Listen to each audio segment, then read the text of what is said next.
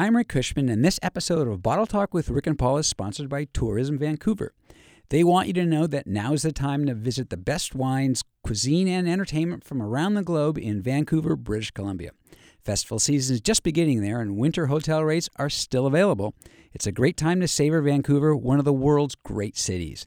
There are daily flights direct from California. That means travel time is short and your dollar is strong. So get in a getaway while you can. Go to tourismvancouver.com to learn more about the things Vancouver has to offer.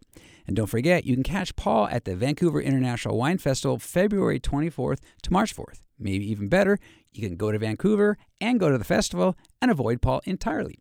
That's all at vancouvertourism.com.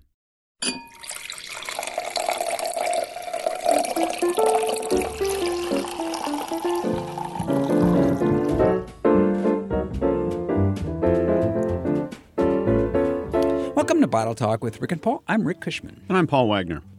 So, Paul, you know how lots of people who have heard our podcast, they kind of tell us now and then to put a cork in it? Oh, do I ever? They tell us that a lot. You know, well, now more and more they're telling us to put a screw cap on it. Okay. Yeah. Now we're into it. Yeah.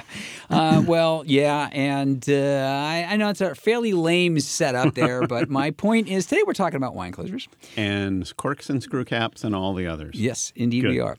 And also today, listeners ask about whether there's a definition of rosé, which is really a good question. If all wines get better with age, and about how to open an old bottle.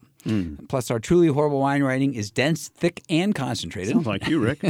I've been called all those things, and usually together. Plus, as usual, we will make fun of wine snobs. And by the way, you know, it's hard to believe we are still here. We are now almost a year on. I think this may be close to our anniversary of on Capital Public Radio's podcast line. Recommended educational podcast. What is wrong with those people? That's the NPR station in Sacramento. You would think they'd know better, Paul. Oh, it's hard to explain. Speaking about thinking they'd know better, you're going to be leading a cruise on the Expedia Cruise Line. So, yes. The cruise line is actually... Crystal. So down the coast of California. Down from San Francisco to Cabo and back. This is in July of 2018. Right. So they'll cruise, have a regular cruise. Plus, but in addition to that, have wine tastings, have winemaker dinners. I give a couple of lectures. Should be a lot of fun. Should be wonderful wines. And it's all done through this Expedia Cruise Ship Centers. And I have worked with them a lot in the past, and they are great. Yeah, and what's even great about this cruise is at some point you decide you don't want to listen to Paul. You don't have to go to the lectures. That's right. You can just go off and sit on the deck and drink wine and enjoy the scenery. The place to sign up if you're interested to get more information is winecruisegroup.com, and we have a link on our website. You can find it there, and our website, of course, is rickandpaulwine.com. Yep, that's right. So hope to see you on board, and the good news is Rick won't be there. Yeah, can't make it. Just pepper Paul with... Man overboard. I was going to say just be... if you want Paul to feel like I'm around, be as dumb as possible, and it'll be just like I'm there. All right, so Paul, we got a question from an astute listener David in Princeton, New Jersey. Ooh, Princeton, New Jersey. You know, where there are apparently some astute people. That's right. And see, he says, I'm seeing lots of stories recently about how great cork is as a wine stopper. Yep. It used to be I was seeing lots of stories about how great screw caps are. Yep. Methinks the cork industry has an advertising campaign going on. Yep. Do I care? P.S. I don't really say methinks. It just sounded good here. I like David. I do too. Well, first of all, both of those were advertising campaigns. Yes. Because originally the aluminum industry had a big advertising promotion. The aluminum industry? And I just like saying that. That's right. And so they were pushing screw caps, and then the cork industry is counter-suing, I guess, or counter-advertising. Truth is, these days, they both work pretty well, but do we want to get into all of that? I think you do, don't you, Rick? I do, but let's talk a little bit about that because, you know, it's a question that we get cork and screw cap related questions a lot. And I know just in life, those are conversations that happen. So let's do a little bit of the background, sort of. Yeah. You know, and there was a time, and I remember when I was writing my first book, and this was in the early 2000s, 2004, 2005. Right. And I remember we went to every tasting room in Napa Valley during one wine season. That's like back then, you know, almost 150 all in wineries. one day. That's a lot of work, right? One season, my friend. So, you know, we tasted well over 1,500 wines, I think. Right. And And we found our guess would have been about, which is what sort of the industry standard was, about 5% or so. One wine almost every day we had a corked wine. Now being around for me it feels less. The cork industry says that. In the 90s, about 95% of the closures were cork. Now it's more like 70%. Right. Because you've got bag-in-the-box. You've got, as we've talked in previous shows, the little cans sometimes. Right. You've got plastic stoppers, which are not, they're synthetic rather than natural cork. And then you've got screw caps. Yeah. So lots of different options for wineries. Yeah, and it is... it absolutely is. I think there's like 12 billion cork stoppers still out there. So to go backwards, the issue with cork has always been our old friend 2,4,6-trichloroanisole, or what is known as TCA. TCA. And it's when you're tasting that wine at the start of a meal or whatever, often what you're tasting for is if it's corked. That's what it's called. And it's moldy paper, wet dog. It smells like the sponge in your kitchen sometimes. I dip that into my wine. That might be a problem. But it's actually really powerful stuff. One small drop would be the equivalent could spoil the equivalent of 20 Olympic-sized swimming pools worth of wine. Which is a lot of wine to drink in one night. That's my Tuesday night. That's my Tuesday night. Yeah. So that's why we try to get that drop away. Yep. But so the estimates were, the general estimates were that 5-ish%. Now estimates are less. Right. The industry says, and it used to be, frankly, in my experience, it used to be that the wines that it was perhaps as high as 5%, but it was also the 5% was actually quite noticeable. Whereas these days, it's a smaller percentage, and it's less likely that it actually jumps out of the glass at you. I know you and I do a lot of professional tastings, and sometimes we'll be a bunch of pros will be going, "Is this cork? Is it or not?" Yeah. Hard to tell. Barely, maybe a little bit. One of the really sort of evil things that TCA does is sometimes it doesn't leave so much of a taste as it just dulls the wine. But you get TCA in berries. You get it in apples. Ice cream. You get it in fact, one of my favorite stories of all times about TCA is that the professor at UC Davis who gave her students a small sample of what TCA actually smells like, and they all looked at her and said, carrots, because the smell is so predominant in those little bags of baby carrots that everybody buys. Those smell. You want to know what TCA smells like? Buy carrots. Yeah. That's what it smells like. Obviously, it has more of an effect on wine than it does on all those other things. Clearly, it bothers people more in wine than it does in carrots. Yeah, well, a glass of carrots. And so 15, 20 years ago, the aluminum industry saw an opportunity, identified this as a concern, had a pretty strong promotional campaign and frankly challenged the cork industry to improve their quality. Cork industry, I think, over the past 15 years has responded to a certain extent. These days it's possible to get pretty good closures in almost any kind, and it's really up to the winery what they want to use. Well, and one of the reasons why there's a handful of reasons why things have changed. One of them was that what they used to use to sterilize the cork was a chlorine solution, which actually the chloral, that's the part of the chlorine gets enlivened. Yep. There's other things that changed the industry. One of the big changes in the industry, which has nothing to do with us in the U.S., was Tesco, the very large supermarket that commands the British Empire. They basically put out a dictum that said we are only taking white wines with screw caps. Right.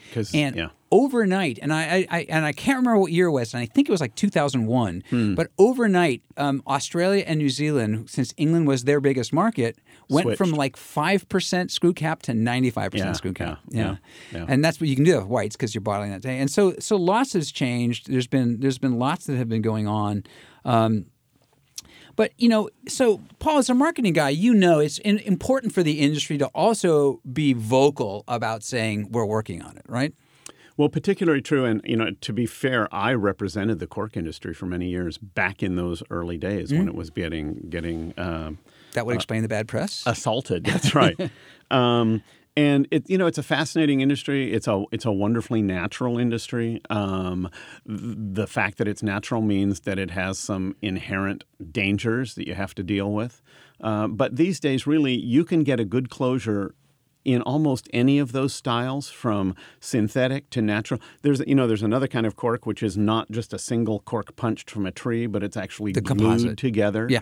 Agglomerated cork, it's called. Yeah. You can all of those in one way or another you can get them in pretty good closures. So it's really more a question of what the winery wants to do, Right, and how they want to manage things. Right. And in the end, the one thing that has become clear over the years is that most consumers, particularly as they move upscale in wine, prefer to have a natural cork in that upscale wine. But the interesting thing is that the younger generation is less judgmental about screw caps and perfectly happy to open a more expensive bottle of wine with a screw cap if it means they're getting a really good bottle of wine.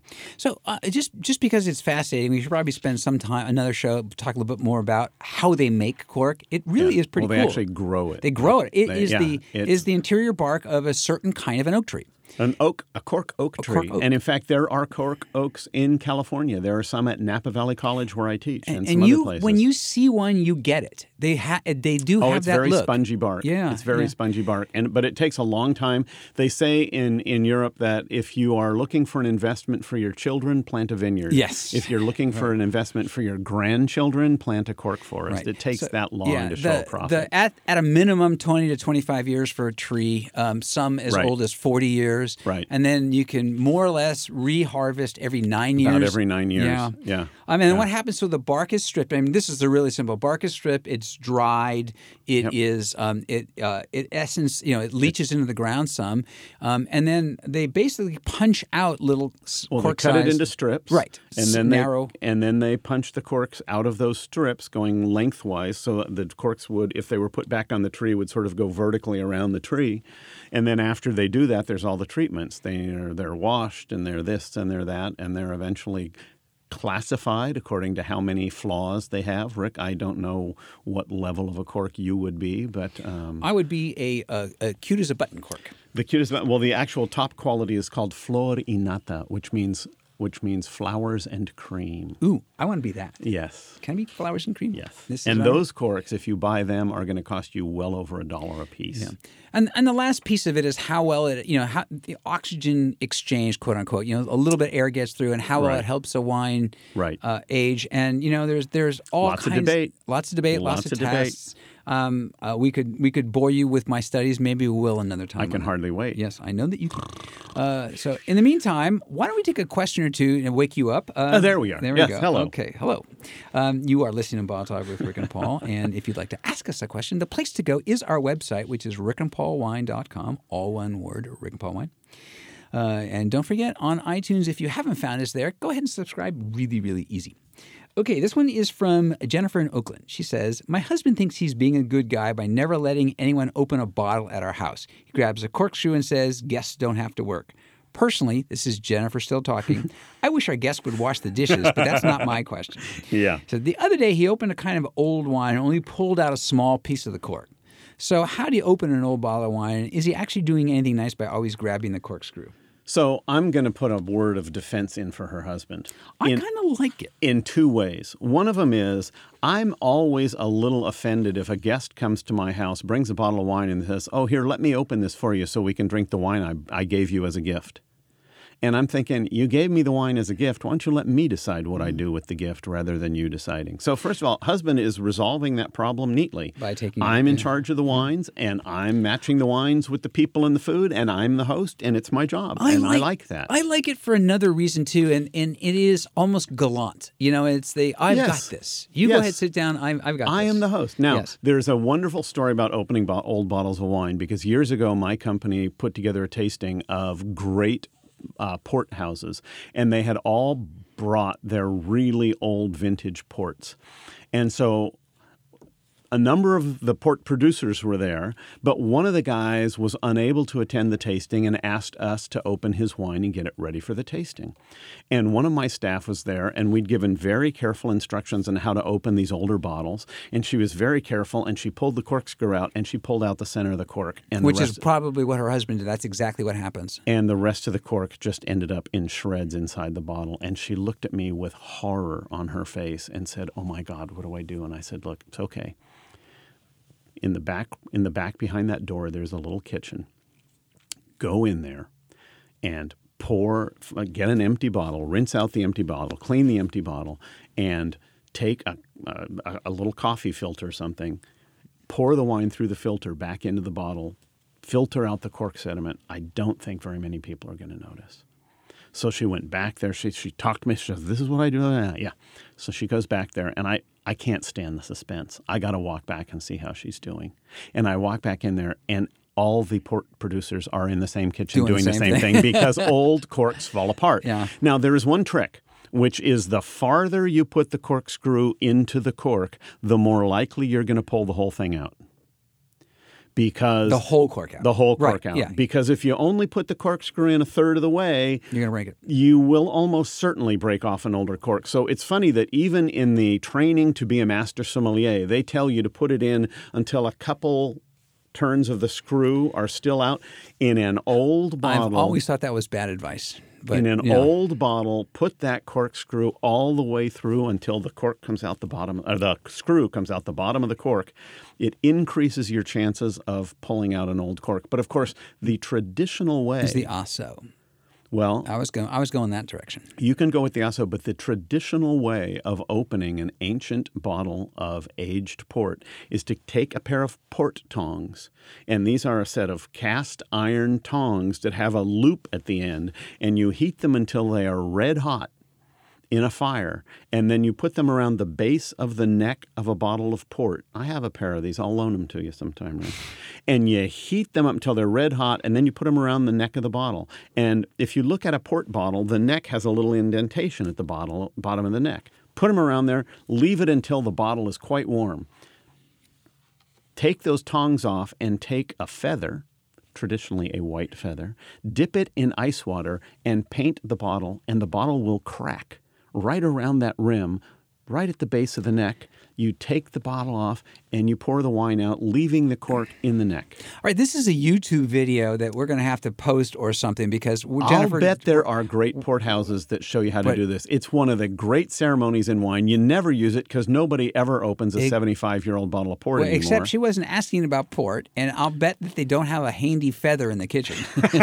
Or port tongs. So, what I was going with is the Asso, and you may have seen those wine openers where they're actually like two sets of tongs, a set of two tongs. Right. It's a handle, and one tong is slightly longer than the other. Yeah. And you just I'm wiggling my hand because you can see this as you... You're absolutely right. The only thing I would say is never assume that the first time you use an Asso should be on an old bottle of wine. No, practice. Practice with some young bottles so you get a sense of how it works. And fundamentally, you wiggle it down. First time you use an Asso on an old bottle of wine, you will almost certainly push the cork right into the wine. But the way you go is you don't just shove it in, you wiggle it very carefully one side down. at a time. Yes. First one side, then the other side. Back and forth. And then as you slowly pull it out, you also slowly turn it. Right. I'm listening carefully as I'm making this demonstration. I can see it clearly as you do that, Rick. But that is actually a good tool. And if you do have old bottle, it really isn't. Once you learn it, it's much easier and probably a lot safer. And plus, it looks cool when you get that done. And if your husband, Jennifer, is running around being Mr. Gallant, I think he would look cool doing that. I think he's a great guy. Okay. And this one is from Ronaldo in Portland. Cool. Speaking of old wine, Ronaldo asks, one of my friends says all wines get better with age. Is that true? And how do they get better and for how long? Great question. And that's three short questions, and we could write a book. No, and air, and it depends. Well, do all wines get better with age? No. In fact, and what he says is, how do they get better answers the first question. Because as wines age, they tend to lose their bright, fruity character and some of their sharp edges, and they become softer and more complex. But if you're drinking a wine because you like the fresh, lively fruit in it, aging it will take that away. So that's not a good wine to age. And what's happening, by the way, is simply our friend oxygen.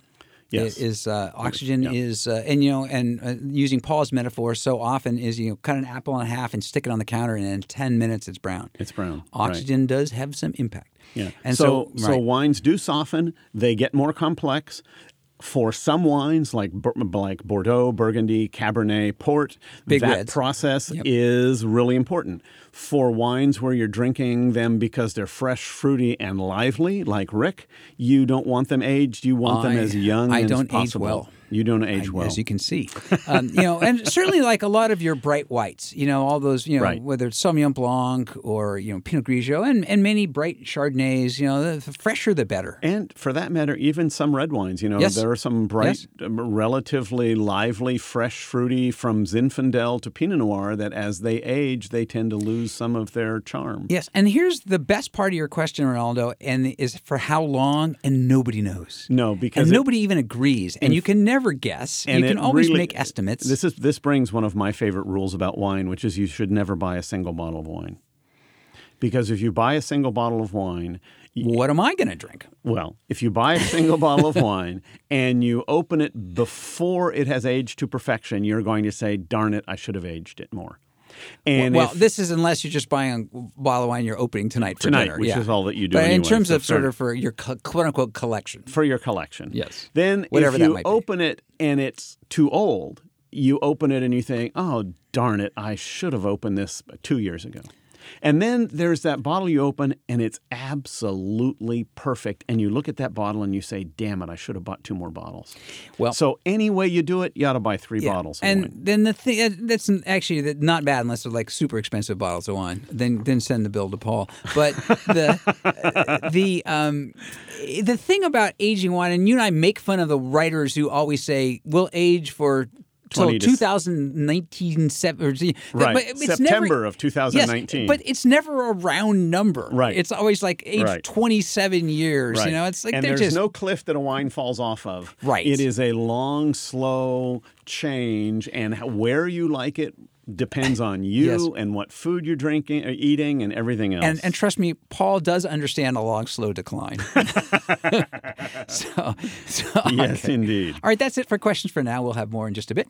Up next is some really horrible wine writing. Excellent.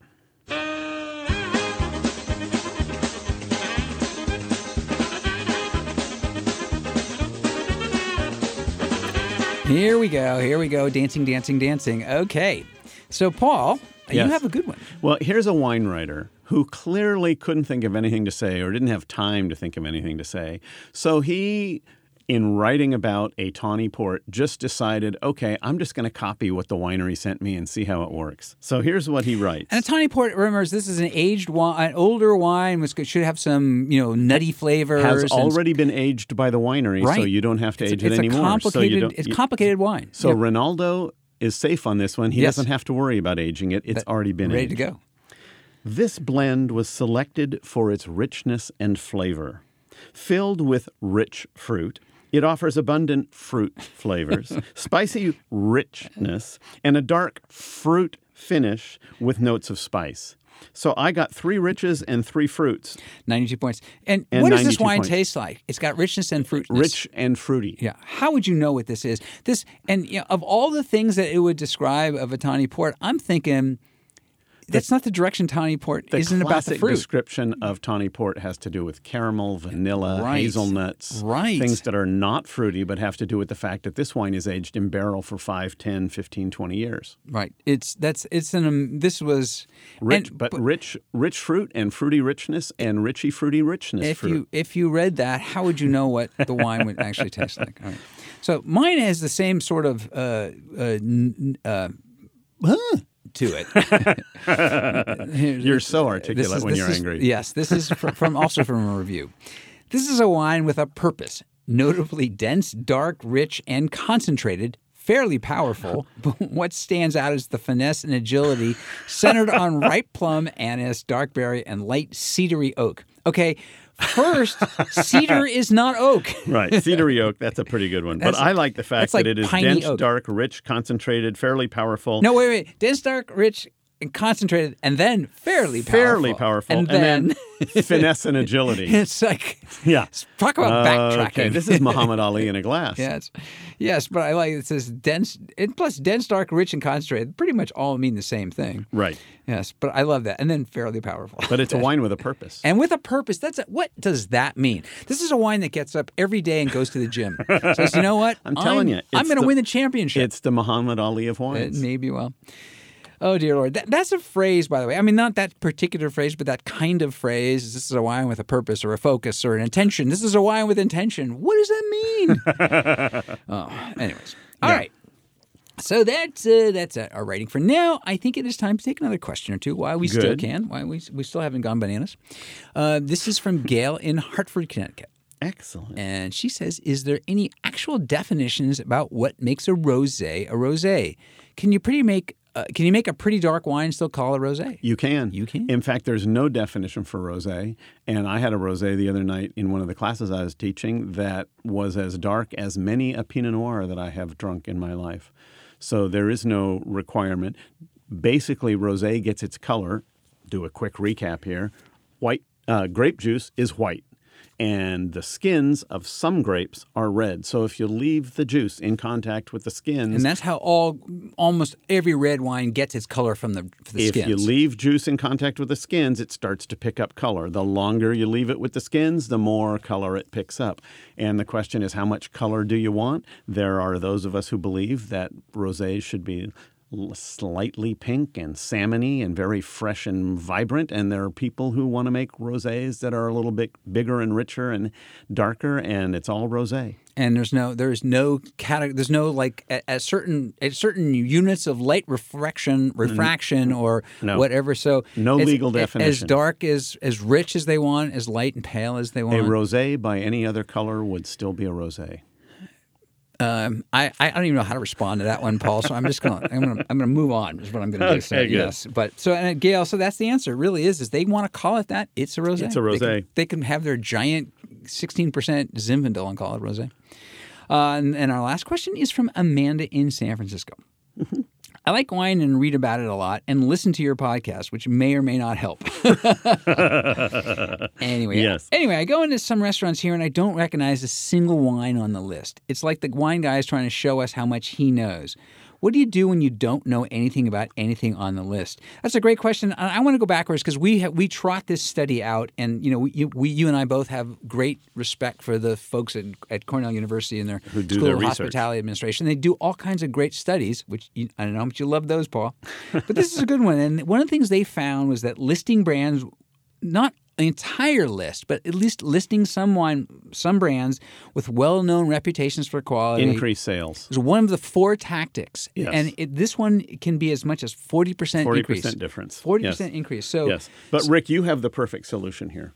When you walk into a restaurant and you see that the entire wine list is composed of wines that you have never heard of in your life. You start throwing things? You pull out your phone and you show it to the sommelier and you say, the bottles here on my phone that are vertical are the ones I like. That's right. And the ones that are horizontal are the ones I don't like. Pick something off the list that I'm going to like. Or you simply go into the restaurant and say, you know what I really like to drink? And tell them what you really like to drink. What do you have on the list that is closest to that? Well, I have another version of that, but it is somewhat the same, which is make him describe many wines on the list for you. And then you run into the problem of him describing wines in his classic sommelier terms, and at the end of all, I'm making him work. You have. I want him to run down the list. I see. Okay, Yeah. Everything. Well, they may even print descriptions. Yeah. But the descriptions may not mean anything to most people. Well, that's often the case. Because I will guarantee you that none of the wines on any wine list will ever be described as smooth. That's true. They will not. Or rich, probably. Well, but seriously, pepper, the really simple answers. Well, and what Paul was talking about, I say this all the time. My maybe only useful bit of advice with wine is when you find wines you like, take a picture of it. Right. When you find wines you don't like, turn your phone sideways and take a picture of it. And now you can show those wines to people and say, these are the ones I liked, Right. these are the ones I didn't. Right. The other thing is simply pepper the guy or the man or the woman with questions. The biggest challenge here. Make them explain it. Just pepper them. Right, but the biggest challenge, of course, is they don't know what you like unless you tell them. That's true. So finding a wine that you're going to like will be impossible unless you tell them what you like. I just like the idea of driving home the point that you have no idea, and this guy put together a list that means nothing to anyone. Well, speaking of meaning nothing to anyone. Speaking of passive aggressive. I'm just saying, speaking of being useless is what I'm saying. That's another round of Bottle Talk with Rick and Paul. Our producer is Matt Pacini. Thank you very much, Matt. Thank you, Matt. Thanks for Capital Public Radio for the studio use and for including us on their podcast lineup. If you'd like to ask us a question, don't forget the place is rickandpaulwine.com. And also don't forget, if you'd like to go on a wine cruise, you don't even have to hang out with Paul in mid-July 2018. Go to winecruisegroup.com That's right. or our website and find out more about this really cool cruise. Yep. And if you learned anything today, we hope it's the most important closures for wines are the ones that keep it from spilling. Nice. I'm Rick Cushman. I'm Paul Wagner. Remember, the best wines you drink are with friends. Or with us. Especially us.